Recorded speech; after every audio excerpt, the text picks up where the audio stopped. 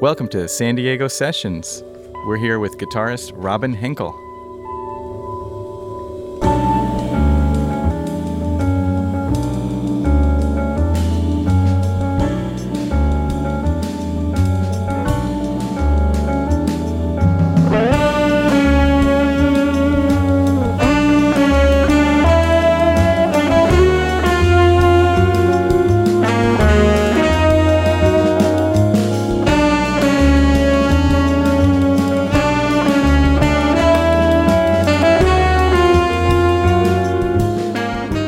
Listening to San Diego Sessions, San Diego's jazz podcast, featuring local artists, new releases, and more.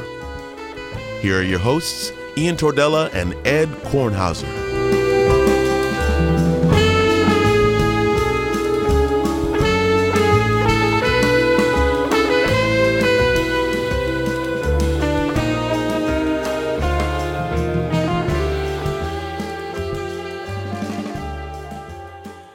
Hello, good morning, good afternoon, good night, good day. Welcome to San Diego Sessions. Do you want me to do that again? No, I just thought it was funny. Okay. Well, hi. This is San Diego Sessions. I'm your host, Ed Kornhauser. And I'm your other host, saxophoner Ian Tordella. I'm pianer, I guess. That's what my son calls me. He's like, "You're a saxophoner, right?" But them's fighting words. And we're joined here today by our guest, guitarist Robin Hinkle. All right, happy to be here. Yeah, good morning. Yes, so stoked you're here. We were talking earlier about how to introduce you as a guitarist or a blues guitarist or a jazz guitarist, and you're, I think it's safe to say, one of the most eclectic musicians around. Yeah, well, thank you.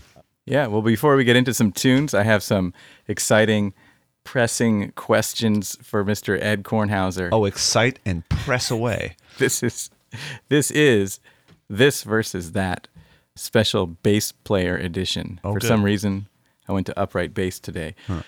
Okay, feel free to jump in if the spirit moves you okay. on this. This is I can pick one or the other. There's no rules to this. Just I have to pick one. That's the rule. Is that this is like a rule. Quiz? Sort of. It's a quiz with no rules and no right answer. Mm-hmm. Okay. So sort of. All right, first up, bassist from Duke Ellington's band who helped define the sound of what walking bass is, Mr. Jimmy Blanton, versus creative bassist with the John Coltrane Quartet, Jimmy Garrison. I mean, would you have Jimmy Garrison without Jimmy Blanton? I mean, would you? I don't know. Is there like a evolutionary through line? A thread. A thread that if you, I mean, by Well, that there's logic, gotta be. Everybody heard Ellington. So. but by that logic, you got to go with Jimmy Blanton because he was there at the beginning and really helped solidify it. But I love Jimmy Garrison's playing, obviously, in the Coltrane Quartet. I'm just going purely. You wouldn't have one without the other. There's no good answers to these. Yes, okay, exactly. they're going to get progressively more difficult as we great. go on. Next up, legendary bassist and was a longtime professor at Cal Arts, Charlie Hayden, versus Charlie Mingus. Oh my. Oh, that's really hard. I told you they're going to get tougher. I mean, for body of work, I got to go with Charles Mingus. He did so much.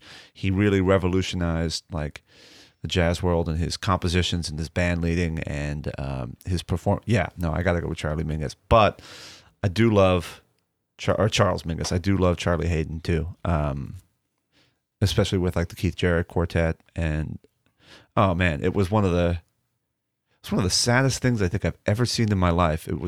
I was in New York and it was the day Michael Brecker died, and Charlie Hayden was doing a performance with the Liberation Jazz Orchestra, and he had been told a few minutes before he went on stage that Michael Brecker had died, and they knew each other and they were friends, and before he went out there playing a recording over the loudspeakers that they were together, and so Charlie Hayden came out and gave Michael Brecker this impromptu eulogy. Wow. On stage for about 4,000 people. He was crying. It was one of the saddest things I saw because you could tell how much it hurt him. Michael Brecker meant a lot to a lot of people. So for some reason, even though that's more about Michael Brecker, whenever I think about Charlie Hayden, I think about that moment and just seeing that It was really sad, but it was a beautiful dedication. That's powerful. It Yeah. was. It genuinely was.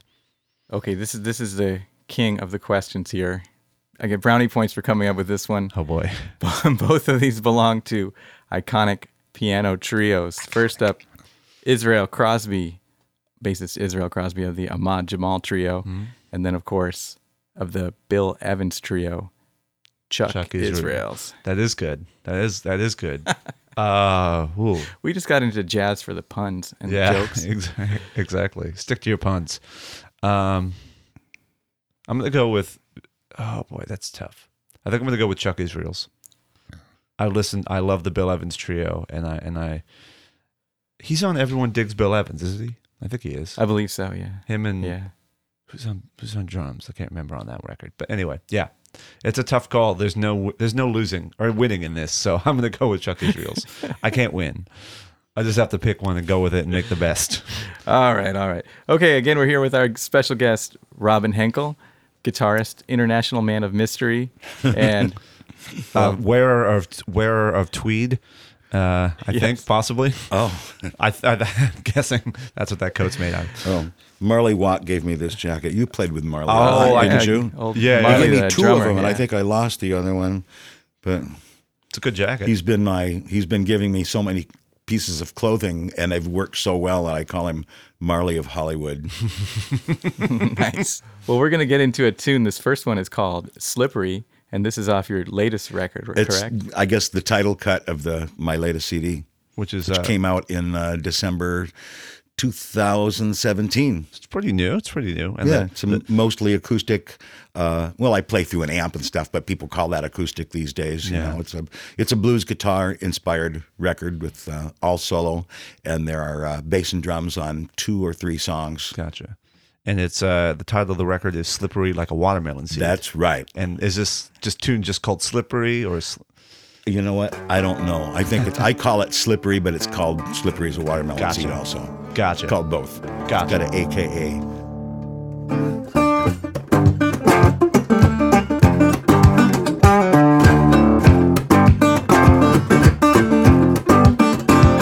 Sometimes I'm walking down the road. I get all messed up, I forget where I'm going. This ain't nothing like anything that I'd ever known. When I see her, my trash starts overflowing. Oh, she's slippery. Like a watermelon seed. Oh, she's sure enough slippery.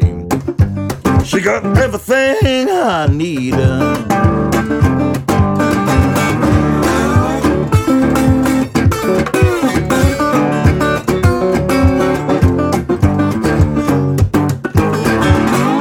Agitated with this little miss. That's when my love is beginning to hiss. I don't know her name or who she is. She got me all messed up like nobody's business. Ow, she's slippery.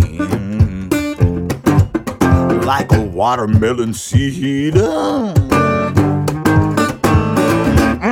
She's sure enough slippery. She got everything I need. Ow.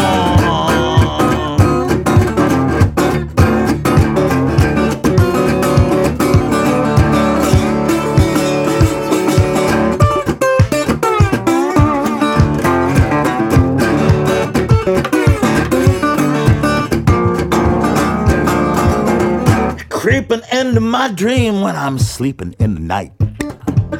This little girl has got me wrapped up real tight. I don't know her name or who she is.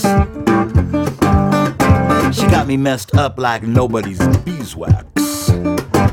Ow, she's slippery. Like a watermelon seed. She's sure enough slippery.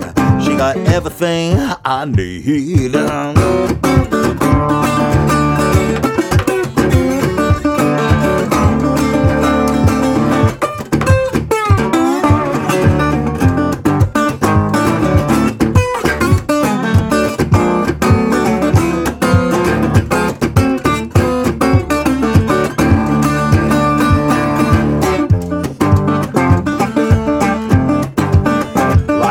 watermelon seed.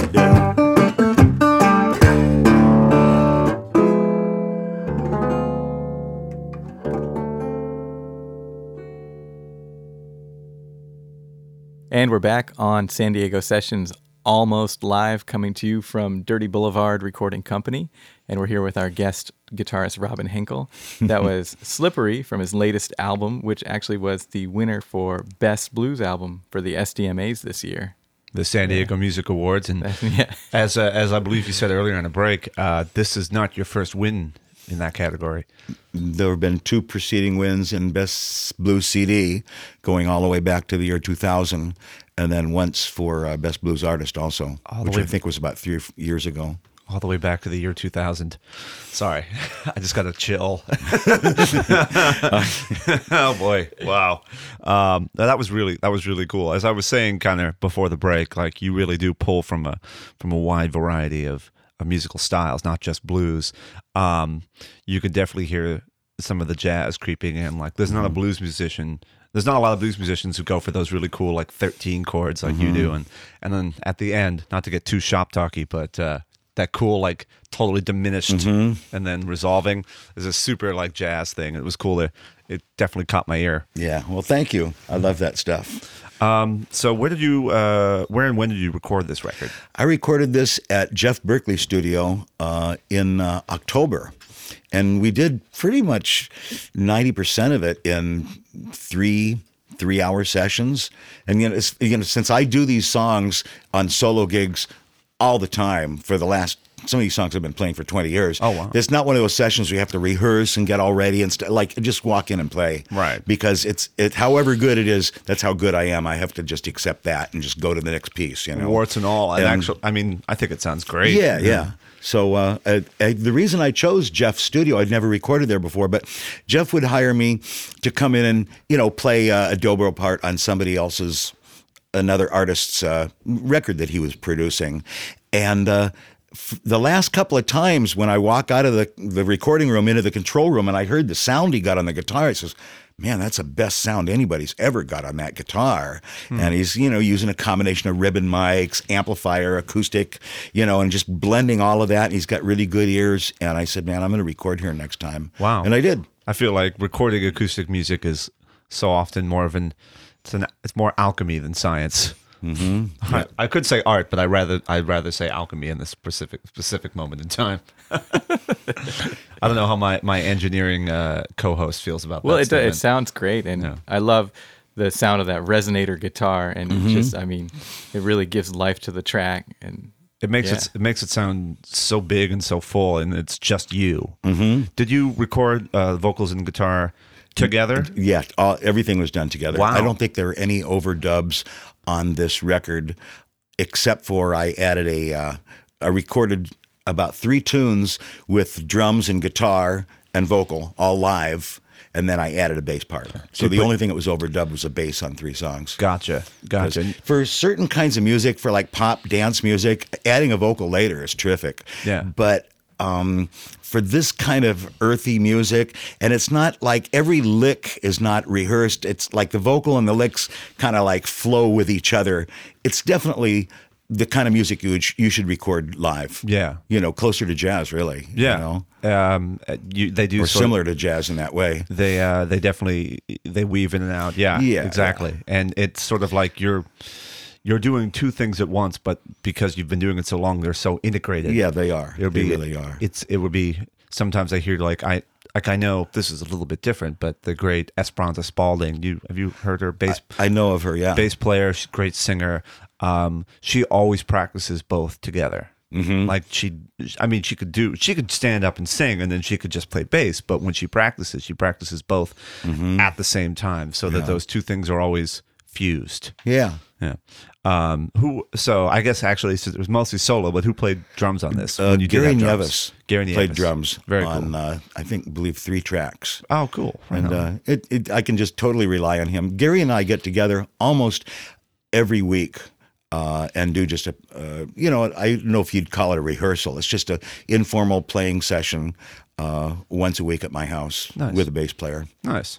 Very cool. Yeah, I love Gary's playing. I just got to work with him at the Grant on a pickup gig a couple of weeks ago, but I hadn't seen him in a while, and we were reading all the stuff, and he just sounded excellent. So Yeah, he's so wonderful. and he's versatile too. So yeah, He plays rock and jazz and whatever. I think one of the things that really caused me to notice, because I've known of him for a long time, but I watched ESP, the Miles Davis tribute with Lynn Willard. About Mitch Manker, 6 years ago or so. Yeah, and local pianist Lynn Willard, just for the record. And when they did a show at Dizzy's one time, God, it might have been more like 10 years ago. Gary was a drummer, and at certain points of the show, he was just so light, and I said, "Whoa." Deeply expressive, and the ability to hit hard, but just really balance himself with the whole thing. Very deep level of musicianship. Oh yeah, I've known him I think I was a teenager about the time I met him. So back in the early 2000s, was when I met him for the first time. It's been awesome. I haven't gotten to play with him much recently, but he's a great drummer. Did you write all the music on this record? Yes, I did. Okay. I don't know if you'd call composing the right word for like a lot of the blues tunes that I do, but the lyrics come up out of just some silly conversation, or they just come to me somehow. I don't think of myself as a writer of lyrics, but I've written lots of songs that have lyrics. Some people are good at it and deep. I don't think of myself as being deep at all. I just write surface level, funny stuff that appeals to me in one way or another. And then a lot of the music, it's funny when you're playing these solo gigs where people aren't really paying attention very much, and you're just putting the money in your pocket and going to the next one. I don't know what that's like at all. None of us know about that. Well, on a percentage of those gigs, you can just sit up there and play the same song for 15 minutes, and you're getting paid to practice is the way I look at it. And I can get into the groove and like stomping my foot on the mic stand again. And you try stuff, and I'm not worried about if I'll try something I've never played before and just put it all together. And the next thing I'll go, God, I hope I remembered that because that was great, And sometimes you do remember it, and sometimes those playing with yourself improvisations become songs. Yeah. So on the writing side, do you keep notebooks and stuff, or with lyrics, or what's your process like? Not as much lyrics, but I compose jazz music also, and when I do that, it'll be either on the guitar or a piano. I can't sit down and play you songs on the piano, but I, taken some good lessons with harmony with Hal Crook, and very cool. I studied with Peter Sprague back in the 70s when a lesson with Peter Sprague was $10. Oh wow! If you can believe that. Wow! And just for our listeners, Hal Crook is a great trombonist and also educator, and in Boston. And then of course Peter Sprague is local jazz guitar luminary. Now, wasn't Hal Crook out in San Diego for a while? Yes, he was. Yeah. In fact, I didn't know that. Back in the 70s, like 1976 or 77, I hooked up with Mark Lessman. He was about 18 or 19 years old at the time. Great local and tenor he really player. helped me learn how to play jazz quite a bit. Wow. Because I'd heard the Antonio Carlos Jobim tunes. I'd heard various things, but I had no facility with playing it other than with the ability to play. My reading was terrible. And he was the guy that kind of held my hand through playing tunes in the real book and backing up and starting over and says, no, you left out a bar, blah, blah, blah. To help me get to the point where I could hear those tunes. And at one point I said, man, I sure would love to study arranging. And a few months later, Mark says, hey, well, Hal Crook, I don't know if you know who that is, but he's like a serious arranging teacher, and he's coming to San Diego. And he had a little, I think it was called San Diego School of Performing Music.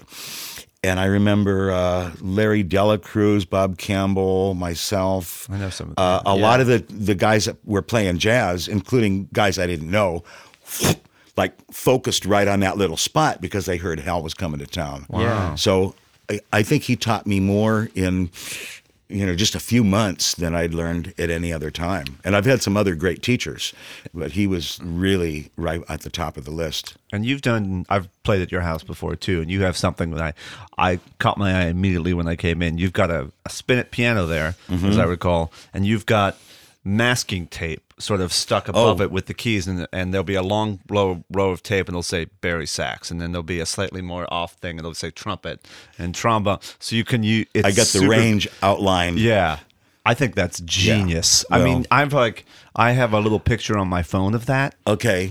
But when you're actually playing, especially if you arrange from the piano, I saw that immediately. I'm like, that is a really simple and incredibly effective idea. That's what you got to do until you get it memorized. And I still make plenty of mistakes as far as writing stuff out of range, because I'll be thinking, that sometimes that piano sounds good at middle C and underneath, and I'll write it an octave higher on the staff because writing it down there is too low, and then I get myself in trouble. Right. But you get horn players mad at you. The horn players are very, very forgiving, and they've helped me out a lot. Yeah. And I'm really paying a lot of attention to, get the range right the first time. Right. Yeah. And you do a lot of work with horns for our listeners that aren't as familiar with your stuff. You do quite a bit of horn band. Yeah. I've been doing gigs, a horn band show at Lestat's almost every Sunday for like 14 years. Oh, wow. It's called Robin Hinkle Band with Horns. And actually, we just lost the Lestat's date because they closed to music. But I know.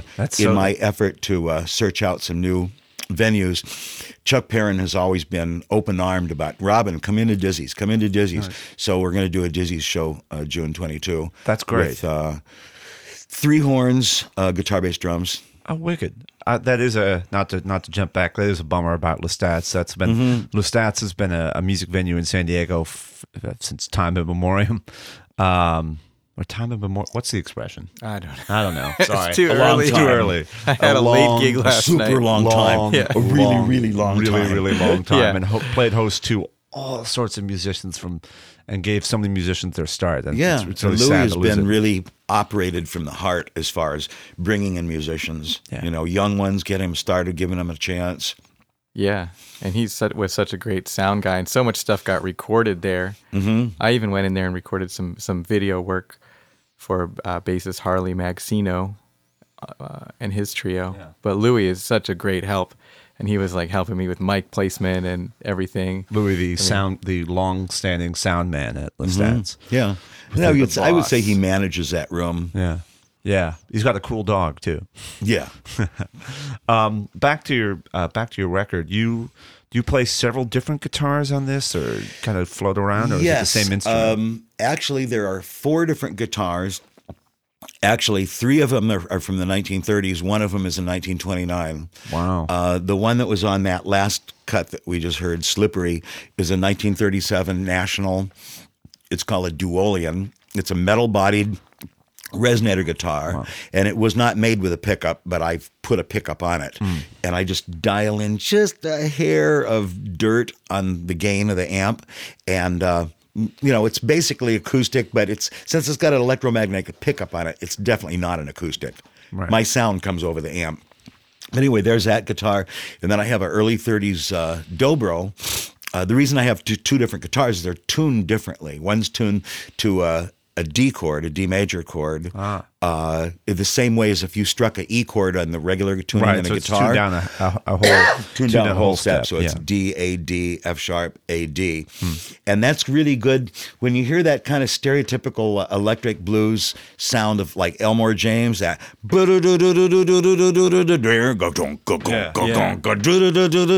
that's usually going to be that tuning. I don't know. I just liked it. Anyway, so there's 1937 National. There's a early 30s Dobro. There's a regular guitar it's called a Recording King, but it was made by Gibson in 1939. That was kind of like a lower echelon guitar, not their top of the line, because in the late Depression, people couldn't fork out the money for a good quality guitar. So they catalog sales were kind of like the internet of the late 30s going into the 50s. Right, you can go and look down and buy all these guitars, buy all these amplifiers. Yeah, people in the country could buy the same products that people could get in the cities. And so a lot of, or some guitar manufacturers made a lower echelon guitar to sell with catalogs. Anyway, that's a wonderful guitar. It looks just like the guitar that Charlie Christian played. It's got the 3 bolts right by the pickup, which is unique to only those 2 guitars. And then there's a 1929 National Tricone. That's a guitar that's played on my lap because it's got what they call a Hawaiian neck. It's a big square neck, so you can't get your hand around it. It's too big. It's intended to be played lap style. Wow. Yeah, and that one was found at a garage sale in Ramona, not by me, but that's kind of the holy grail of guitar collectors' guitars. I mean, you could spend a lot more on a SUV than you could have to spend to buy this thing, but this thing there are only 1,000 of them or so, or a few thousand in the universe. That's it. So it's kind of high on the list of collectibles as far as guitar nerds go. Wow. So do you take some of these out to shows? Yeah. And use them? Yeah. Yes, I do. The Dobro, too? In fact, when I bought that guitar, I commented to the fellow that was selling it to me, I'm going to be afraid to take this to a show. And it's like for fear of it getting stolen or broken or something. And he says, you have to. He says, part of the reason I'm selling it to you, I could have sold it to a rich guy that'll sit there and have it behind a piece of plexiglass and smoke cigarettes and show it to all his friends. Or I could sell it to a guy who's actually going to walk out on the street and play it, and Americans and other people can touch it and see it and go, that's a piece of functional art. Yeah. Yeah, it makes me sad when I was at Museum of American History, and like one of Coltrane's saxophones is in there behind the glass. Right. Or the guys in rich guys that buy old Selmers and they put them in a case. We call them the horn shriners because it's just a shrine, but nobody uses it. Yeah. So. It's meant to, if it's a good instrument, it should be played. Yeah, and it's like, I take a certain pride and I get an exhilaration when it's appropriate to walk out in the crowd with the guitar. Yeah. And that's unamplified. So you hear what it sounds like. It's got the reason they call it a tricone is instead of one large resonator pan that's 12 inches in diameter, it's got 3 resonators that are about 4.5 inches in diameter. You can't really tell when you're looking at it, but when you get up close, you can see through a screen and you can see those resonators. The string energy is transferred to those resonators and it amplifies itself acoustically. Wow. I wish I was here so I could bring across it. Yeah. So you can hear, back then they were trying to make a guitar louder. Yeah. And they hadn't figured out how to do it yet. The pickup people were experimenting with pickups, but they hadn't made it work very well. Right. So people were still just playing guitars in the microphones. Yeah, in the microphones, or that was a last ditch effort to make guitars louder before the pickup came along. And when the pickup came along, all of a sudden the saxophone player wasn't the loudest guy in the band anymore. Oh, right. The guitar player, and when you look at music history that followed that, Charlie Christian, T-Bone Walker, Chuck Berry, Jimi Hendrix, all of this stuff, and it kind of played into obliterating jazz, and was taken over by rock and roll. Yeah. For better or for worse. I remember reading an interview with one of the old jazz guitar players. He said that when they got one of the fellas that played with Nat King Cole, Irving Ashby, and he said that when a guy asked him to play Hound Dog, he wanted to punch him in the face. Because he said that all the good guitar players have been tossed out and don't matter anymore. And it was a lot of that was the history of the guitar pickup, or what happened after the pickup came out, which is probably in the mid 30s. Yeah, if you don't have to be very good. You could just be loud and get attention. Mm-hmm. But we didn't That's say my that. motto. Yeah. It's been working for me so far. It works for trumpet players, So on this new record, was there sort of a concept you wanted to explore, or because it's largely a blues record, but as is your style, you sort of pull in from some of the. But different I'm not sources. trying to keep it strictly blues. But I'm definitely. My playing style is derivative of the Mississippi blues style of Robert Johnson, Muddy Waters, Mississippi Fred McDowell, Skip James. A lot of people that may not be well known today's world, but they influenced the way that music was played, and they influenced a lot of rock bands that followed. Yeah. And they influenced me the same way. And then I found out who these guys were, probably because I was playing hard rock in the 70s. And I found out later that, Led Zeppelin, Rolling Stones, all of these groups were drawing inspiration from the guitar players in Mississippi. Right. From the 30s to 50s. Yeah, I mean, all American popular music is African American based. It's some, you could trace it back. Pretty much everything, to the blues, the gospel, to jazz, everything that came after that came somehow out of that. I mean, It's funny to look at like Taylor Swift and think that somehow she could trace her evolutionary roots back to early American blues, but sort of. No. Oh man, There's a weird. This could be a different podcast. There's a It's whole weird other evolutionary podcast. through line. Somehow you get that. Did you release it yourself, or is there? Yeah, it's strictly self-release. Gotcha. Yeah. And forgive me, I have to ask this: who is Bongo Man? Bongo Man is me. Okay. That was just a nickname that I picked up many, many years ago, and I'm not even sure exactly where that came from. I gotcha. It's been around for a long time. It's been kicking around. Yeah. You've got a So- track on there. The title caught me right away, and actually, I listened to it like twice. It's my favorite tune on the Oh, record. cool. Bongo Man's Camping Adventure. Yes. The tune title just got me right away. I'm like, what is this? But it's such a cool little finger pick, right? Yeah. It sounds great. I mean, you make that it's just a guitar. I mean, it's just one instrument is what I mean to say, but you make it sound so full. Yeah. Which guitar was that? by That's the way? the 1930. That's the guitar that's tuned like a regular guitar. Okay. Yeah. Nice. It sounds great. I'm sorry. That was I listened to the record and I went back to Bongo Man. I'm like, this is neat. Yeah, that was. I remember making I used to do solo camping trips, and I had done one in the Eastern California desert, just east or just west of Yuma, Arizona, but in California. There's nothing out there. I forget what they call that area.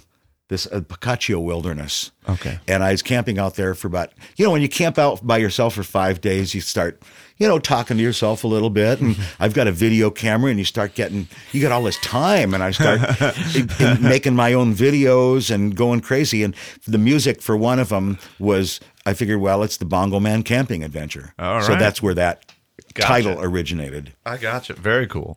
So let's get into another tune. This one's called Little Cars. Which record is this off of? My last record was a year ago, and I got a weird hair to go, you know what? I'm going to release all these recordings I've done since 1986, which at least half of them are fusion jazz recordings,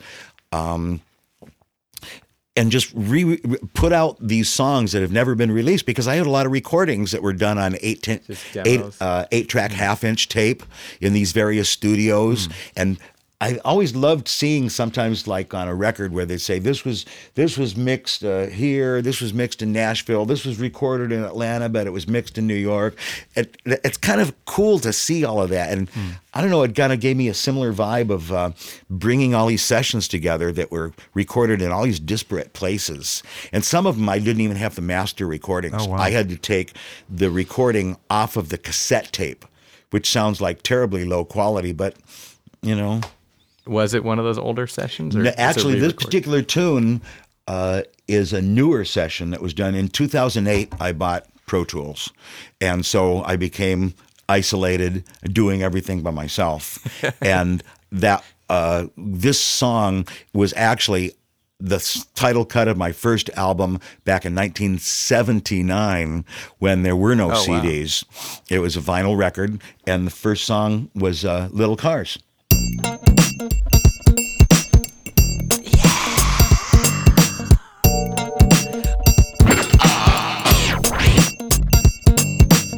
Little cars on the road, little cars in my mind, little cars everywhere I go. Little cars may suit you fine, but I must have power. I must have energy. I must have power.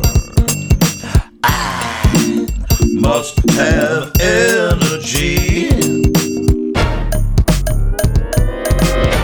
Little cars in the morning, little cars at night. Little bugs on my window screen, all squished up, out of sight. Amongst a sea of lightweight people, I'm just trying to get heavy. Amongst a sea of those little cars, I need to get heavy, heavy. I want energy. I want power. I want energy.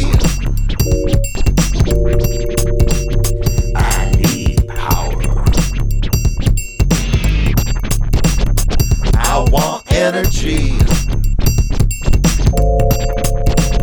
I need power. I want energy. I need power.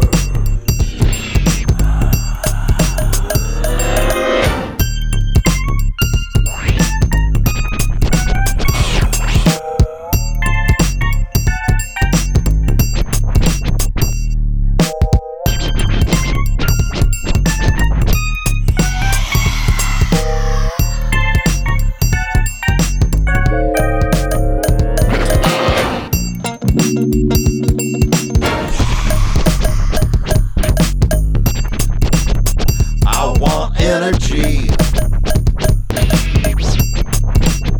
I need power. I want energy. I need power. I want energy. You're listening to San Diego Sessions. Subscribe on iTunes or listen online at dirtyboulevardrecording.com.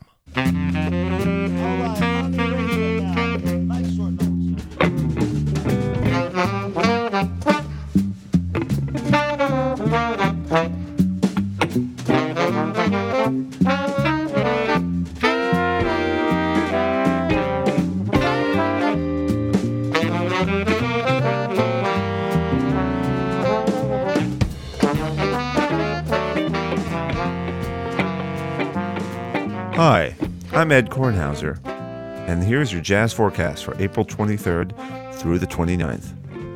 Monday, April 23rd. Guitarist Louis Valenzuela hosts his regular Monday night jam session at Rosie O'Grady's in Normal Heights from 9 p.m. to midnight. No cover, but you must be 21 or older. Tuesday, April 24th. The Havana Jam, an Afro-Cuban and Latin jazz jam session, kicks off downtown from 8 p.m. to midnight at Prohibition. KSDS and Jazz 88 present Jazz Live, a tribute to Joe Pass with guitarist Frank Potenza at the Seville Theater on the City College campus, featuring bassist Luther Hughes and local drummer Jim Plank. Music begins at 8 p.m. If you're a Jazz 88 member, you can reserve up to 2 free tickets on jazz88.org by signing into the Speakeasy. If not, you can call 619-388-3301 and order tickets. Jazz Live is a monthly live radio broadcast with a live audience, so stay tuned for more great jazz. If you can't make it, listen from home on Jazz 88.3 FM. Also, later that night, My Organ Trio plays some late-night jams at 7 Grand from 10 p.m. to 1 a.m., featuring guitarist Michael Borowski and drummer Charlie Weller. No cover, but you must be 21 or older. Wednesday, April 25th. Trumpeter Gilbert Castellanos hosts his regular Wednesday night jam session at Panama 66. Listen to the best jazz San Diego has to offer right in the middle of beautiful Balboa Park. Music from 8:30 to 11:30 p.m. Come early to see the Young Lions play from 6 to 8 p.m., featuring up-and-coming musicians from around the city. Also that night, the Doug Cavondel Hammond Organ Trio plays at Fast Times at Claremont at 7 p.m. April 26th. Trumpeter and vocalist Jason Hanna brings his trio to the U.S. Grant from 8 to 11 p.m. Just across town, there's a late-night jam session at the Ken Club, hosted by saxophonists Robert Dove and Ian Buss. Music from 9 p.m. to about midnight. $5 cover, but musicians get in for free. You must be 21 or older. Friday, April 27th. Bassist Mackenzie Layton brings a trio to the Handlery Hotel in Hotel Circle from 5:30 to 7:30 p.m. with pianist Jason Chatil and drummer Charlie Weller. No cover, and your parking is validated. The Friday Happy Hour is a regular series put on by Holly Hoffman, so stay tuned for more great jazz. Saxophonist Robert Dove pays tribute to the great Wayne Shorter at the La Jolla Community Center, along with bassist Dean Hewlett and drummer Tyler Crutel. There's a reception at 7 p.m. with music starting at 8 p.m.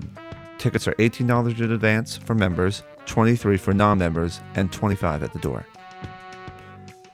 Guitarist Peter Pupping brings his quartet to Dizzy's, featuring keyboardist Alan Phillips, bassist Mark Hunter, and drummer Kevin Koch. Music starts off at 8 p.m. Cover is $20.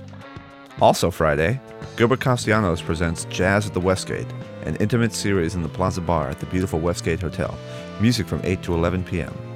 And just across the street, the Whitney Shea Quartet plays some jazz and blues at the U.S. Grand Hotel from 8 p.m. to midnight. Saturday, April 28th. Our guest, guitarist Robin Hinkle, plays a set at Art Walk in Little Italy at the corner of Cedar and India at 11 a.m. Later on that evening, he'll be at DeMille's Italian Restaurant at 5:30. Jazz at the Jacobs presents an homage to the seminal record by Miles Davis, Kind of Blue. The band features the all-star ensemble of Gilbert Castellanos, James Mahoney, Charles McNeil, Roy McCurdy, George Delancey, and Gerald Clayton. The show starts at 8 p.m. at Copley Symphony Hall. Tickets available at sandiegosymphony.org. Right down the street, young piano phenom Joey Alexander plays with his trio at the historic Balboa Theater. His debut album, My Favorite Things, was nominated for a Grammy in 2016. Tickets available at sandiegotheaters.org. Also, later that night, Jazz is Fish plays some jazzy, funky, instrumental jams at Winston's in OB, featuring members of Snarky Puppy. Doors at 9 p.m., music at 9:30. Cover is $15, and you must be 21 or older. Sunday, April 29th. Guitarist Robin Hinkle plays another set at Art Walk in Little Italy at the corner of Cedar and India at 11 a.m. Tim Felton and crew host their monthly funk jam session at Panama 66 in Balboa Park from 6 to 8 p.m. Check out Sundays in the Park on Facebook to see a song list and sign up. Lastly, but not leastly, vocalist Leonard Patton and myself play a fun mix of tunes at the Turf Supper Club from 8 to 11 p.m. You're listening to San Diego Sessions, San Diego's jazz podcast. And we're back on San Diego Sessions, episode 35 with Robin Hinkle. We just heard Tonopah, followed by Nicaragua under the jazz calendar. And once again, we're coming to you from Dirty Boulevard Recording Company. If you'd like to follow the podcast, check out our Instagram at San Diego Sessions Podcast. Or if you have any comments or would like to be a guest on the show, we would love to hear from you. Drop us an email. That is sdsessionspodcast@gmail.com. And as always, you could look us up on iTunes, subscribe if you like us, give us a nice little rating, maybe a review. And if you don't like us, just stay away from that. Stay away from the review button. Stay away from the star button. Just leave us be, and you can write me hate mail. That's fine. All right, it's time for our favorite segment of the entire morning or afternoon or whatever time it is where you are. Yeah. The San Diego 7 with Ed Kornhauser. Yes, this is the San Diego 7. These are 7 questions we'd like you to answer from the top of your head and the bottom of your heart. Okay. Don't worry, they are not. Some of them musically related, some are not. Don't worry, this isn't gotcha journalism. I'm not going to throw you off or anything too badly. Don't worry. Number 1. What's the first thing you thought of when you woke up this morning? Going back to sleep. I did the same thing. I've been trying to make myself sleep longer. Nice. That's good. After years of getting 5 hours of sleep, now I'm trying to get 6. Number 2, and you can verify this on Instagram later, or you could check this out. Number 2, where do you get your hats? I get my hats from a company, I think they're in Chicago, called Levine Hat Works, or maybe just Levine Clothiers or something or other. This hat is called a Big Apple, and it's the largest of all of these. You know, these kind of fall in the category of like a newsboy cap. Right. But that's got a specific style to it. Yeah, the Big Apple are the large ones. Yeah, yours is it's very big and it's sort of flopped to one side. Yeah, you can flop it and wear it however which way you want to have it, you know. And I just have taken to these hats in the last several years. And it's funny that I'm 66 years old, and you know, it's to some extent, not so much in jazz, but in pop music. You know, it's kind of a young person's sport, so to speak, and a lot of the older musicians feel kind of left out. They get less gigs, they get hired less, and I feel so fortunate that I've been able to make my age work for me because I'm playing an old-fashioned style of music. Suspenders, chicks like to snap the suspenders, the hat, you know, the old tie, you know, when you put all that together and you're playing music from the 1930s or 40s, it clicks, even for an audience that has no appeal for that. they see it and they go, oh, okay. Yeah. That connects. That makes sense for them. You've got a great look, and it works well. It works well with the music. It's a complete package. Yeah, I was just curious because I have a bunch of flat caps myself, little newsboys, but none quite so big and flop. I mean, you'll see it on the Instagram. It's a big floppy hat. It's very cool. Or you'll see it when you go check Robin out. Hats of Instagram. There you go. Yes. The hats of Instagram. Okay. Hashtag haberdasher. Number 3, and this is actually something, you're a longtime San Diegan, I believe. Yes. You're from Seattle originally. Well, I was born in Pensacola, Florida, but I don't have roots there other than my dad was in the Navy. Okay. 1951. My mom's from Boston. My dad's from Tacoma. He from the Navy at the end of World War II. He went to Seattle to get a degree in electronic engineering. Okay. And then moved to San Diego in 1957. Oh. And apart from a year and a half in Seattle, after that, I've been in San Diego the entire time since Gotcha. 57. Grew up in Kearny Mesa. Well, then you might be the perfect person to ask this question. Okay. After After that setup. This bugs me. This has always bugged me. If Pacific Beach is called PB, and Ocean Beach is called OB, and Imperial Beach is called IB, why is Mission Beach not called MB? Nobody says MB. They don't say that? I don't know. I've never heard. No one says that, but everyone says, "Oh yeah, I live in PB. I live in IB. I live in OB." Right. In other But words, no one says MB. You might see it, but it's not a commonly used expression. I've never seen it or heard it. I've Yeah. never seen MB for Mission Beach. I guess they just don't rate. What can I say? Maybe they want to stay. They're kind of tucked down there. If you don't keep going straight from Belmont Park down, you're not going to get there. Maybe they like it that way. Maybe that's true. It's a way to keep the tourists and the rest of us out. Right. We don't want to go to a place that's not 2 letters long. Sorry, that's a personal gripe of mine. Just bugs me. All right. Number 4. If you could go back in time to a period of history or a specific historical event, what would it be? Any period or event. I think the 2 most significant things that have happened in my lifetime, I was born in 51 and probably became, world conscious in a slight way. But by the time you're like 8 or 10, we were seeing was the Cold War. And, growing up with people building bomb shelters and then the civil rights movement, that was huge. Yeah. Because all of the music I grew up on was black music, or almost all of it. And my deepest, strongest mentors were black musicians. Josh White in particular was a big one. And then years later, Jimi Hendrix, and in the time between that, I was in a soul band that played James Brown, Temptations, and Supremes, and all of that stuff. So how could that not be part of your soul? You were, even though I grew up in a white neighborhood, is that was just part of our thing. And so the civil rights movement was huge. So you would want to go back and see that now as a if you could. I don't think we have to go back. Oh, that's true. No, that's very true. That's true. It's still very much alive, and it needs to be alive. Yes. People think the civil rights movement is something that happened, and I think it's very much still happening. Well, it did happen back then. Right. And it's sometimes there are lulls of there are periods where not much is happening, or it seems like it. I was in D.C. last week, and I was sitting up on the Lincoln Memorial, and I was just looking like, this is where Martin Luther King spoke. Really? Somewhere on these, somewhere on these steps. That, I'm like, that was kind of. It's like, it's here. It's just, it felt kind of neat. I believe people can hallow like a certain ground by what they do there, and so I thought that was very cool, just to sort of sit there and huge. think on that. Yeah. Number 5. This is a this versus that, kind of like the beginning. Okay. This versus that. Josh White or Joshua White?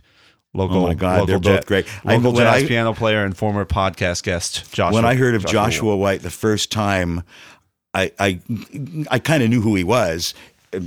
Wonderful, wonderful musician. Oh, yeah. And I really respect him, and I've never really met him or know him personally.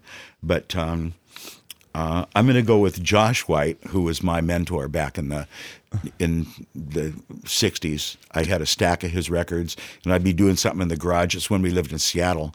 I probably had 4 of his records, and on the old turntables where you could put like 3 or 4 records stacked up. Wow. And then when one was finished, the next one would pop down. Yeah. And the next one would finish, and the next one would pop down. This is the early version of a playlist. And then that last record, if you didn't get up and play it, the arm comes up and it plays that record again. Huh. You know what I mean? When the arm with the needle on it gets to the center, it would automatically pick up and play that side again.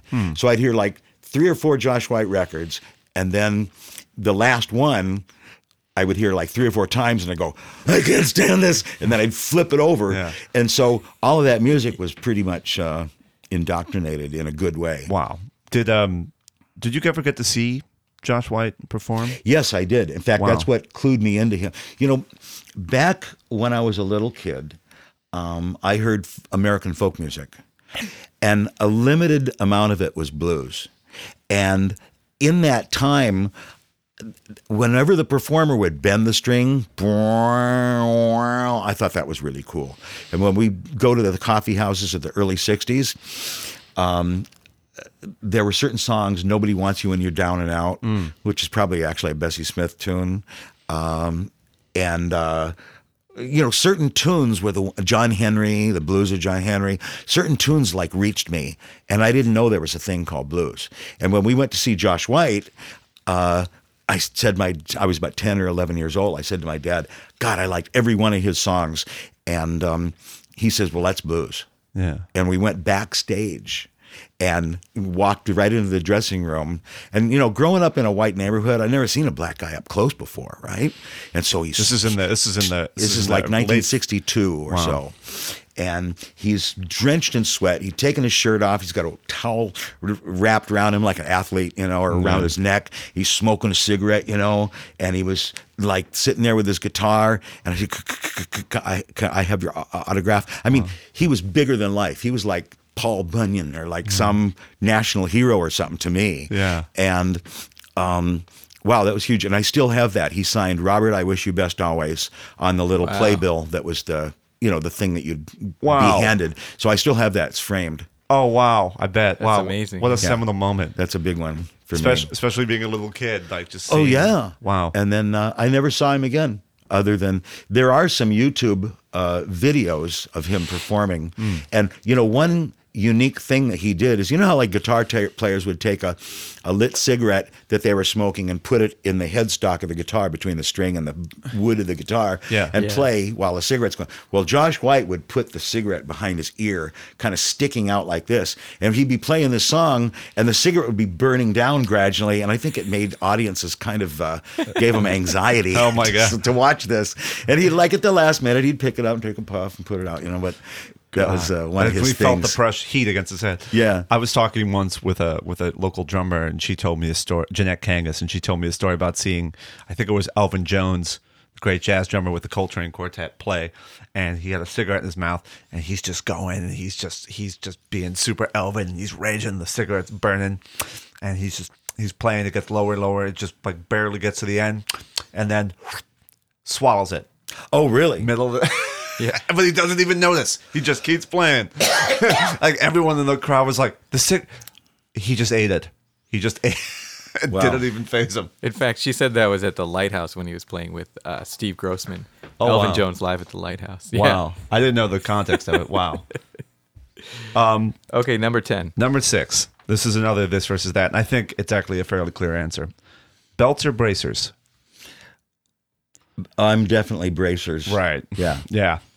Yeah. I didn't know what braces were until I was speaking to an English woman, and I call them suspenders. And she instructed me that suspenders are what women use to hold up their stockings. Yes.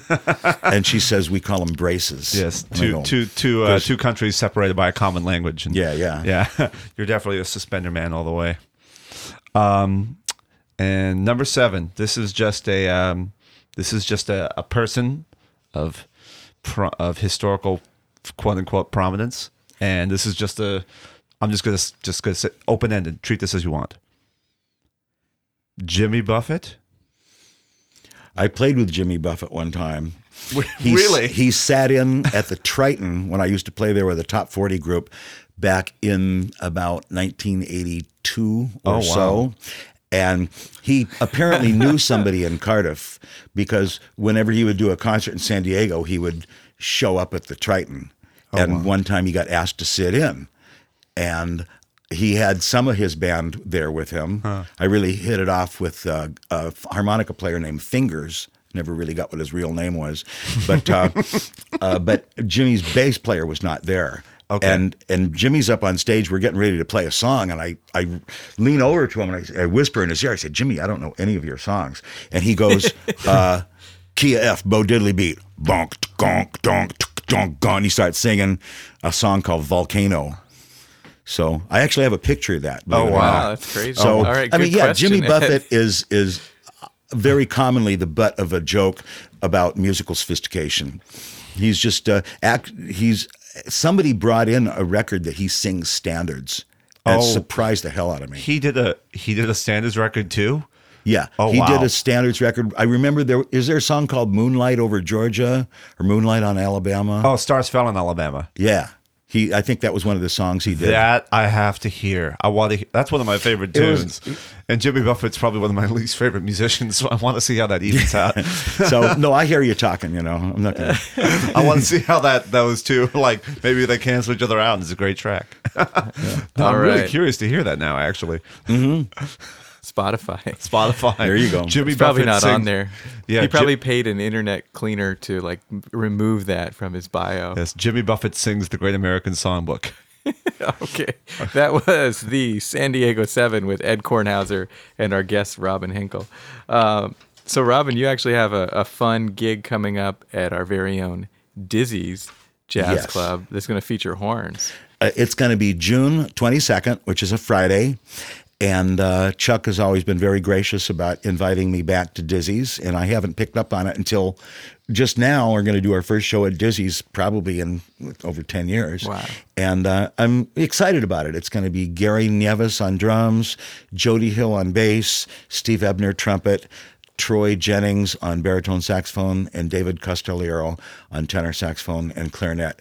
And we're going to do a combination of, swing, things that jazz that I'd written, as well as funk. We mix those two up. And we might do a little blues. Sometimes I get into the talking about the blues thing, but this is mostly to feature the horns and the arranging.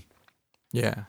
Very Great. cool. That should be an awesome it's show. probably my most, even though it's the show I perform the least, it's probably one of my most proud efforts. Coming up out of playing, developing a reputation for playing primitive blues style, like Mississippi blues, country blues, to be able to, compose and write all the parts out and have a book for each horn is, a fair amount of work. And it's really come together over the years. Well, that sounds great. Be sure to check that out on June 22nd over at Dizzy's. Yeah. That sounds terrific. And if people want to check out where else you're playing, they can go to your website, I believe. Yeah, it's robinhinkle.com. And if you just Google Robin Hinkle Blues, I'm sure you'll find it, even if you spell it wrong. It has a way of putting you in the right place. Yeah, there's a tags are website that magical. has a current schedule. That's great. And speaking of gigs, I just want to talk for a quick second. This will come out after the fact, but where are you heading to right now? Right now, I'm headed down to Donovan State Prison. And since September, well, actually, longer than that, but at Donovan, we've been going since September. We do a guitar and songwriting workshop with about 12 to 15 of the inmates down there. It's part of a program called Jail Guitar Doors. And I did that at the East Mesa Reentry Facility just as a volunteer for 2 years before Robert Bird, who's involved with Jail Guitar Doors, says, hey, well, they want to send us down to Donovan, and now it's being funded. So a company called William James Association funds this. And Jail Guitar Doors was, I don't know if you remember, you'd have to be kind of old and a rock and roller, but there was a band called MC5 back in 1968, 69. I know MJ5, but not MC5. Yeah. MC5 was one of the first bands in rock and roll to get the it's okay to say the F word, right? I just won't say it. Okay, you can say the F word. Yeah. They said it on a record, and they had a certain way that they always started their set, which I'm not going to say now. But anybody my age that listened to rock and roll would know what it was. They were 10 years before punk music, they were hard rock band. It was just like hard driving. Well, one of those guys is a fellow named Wayne Kramer, and he is kind of one of the co-sponsors or founders of this program, Jail Guitar Doors. He was incarcerated for a while, and so he knows what it's like to be in a prison, and wanted to start this workshop to help prisoners develop almost like better relationships with each other as well as the staff at prisons, develop a lot of skills that they didn't really learn on the streets, and they wound up in prison for making really terrible choices sometimes, but to teach skills of mutual appreciation, when teamwork, when people work on a song together, like one guy can rap and another guy can sing and another guy can write lyrics, but he can't sing, and another guy can play the guitar pretty good, but he doesn't write lyrics. You get these guys together playing a song, and teamwork and respect is encouraged. That's great. As well as diversity as far as where you're from, who you connect with. A lot of that goes out the door when we go into the door of this workshop. You know, the hostilities that might be present in other areas of the prison are abandoned, at least for a while. That's great. In the workshop. The walls can come down, and you can just and work on music and work with each other. So it's you know, here I am talking it up in a certain way, but for myself, selfishly, when I walk out of there, my heart is pounding. It's like, whoa.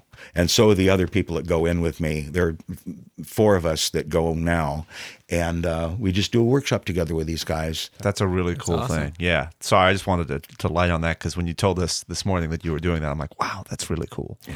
It's really, It's really a powerful, I get a lot from it. cool. Yeah.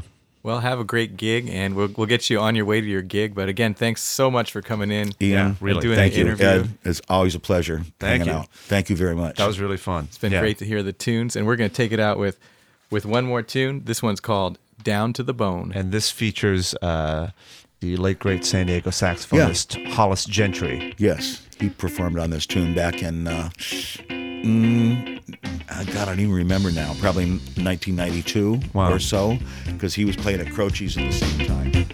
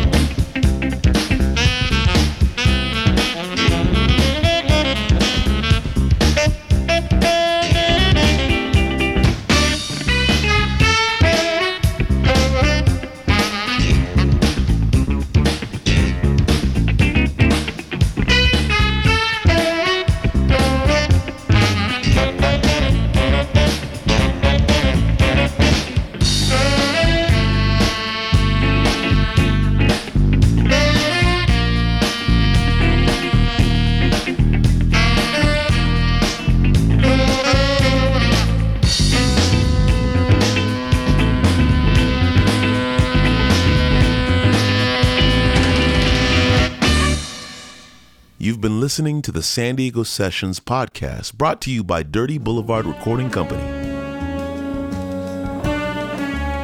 Please subscribe now on iTunes or listen online at dirtyboulevardrecording.com. Theme music composed by Ed Kornhauser. Performed by Ed with Grant Fisher guitar, Harley Magzino bass, Ian Tordella saxophone, and Charles Weller on drums. If you'd like to be a guest on San Diego Sessions, please contact us. All musical selections are used by permission of the artist. San Diego Sessions is engineered and produced by Ian Tordella at Dirty Boulevard Recording Company.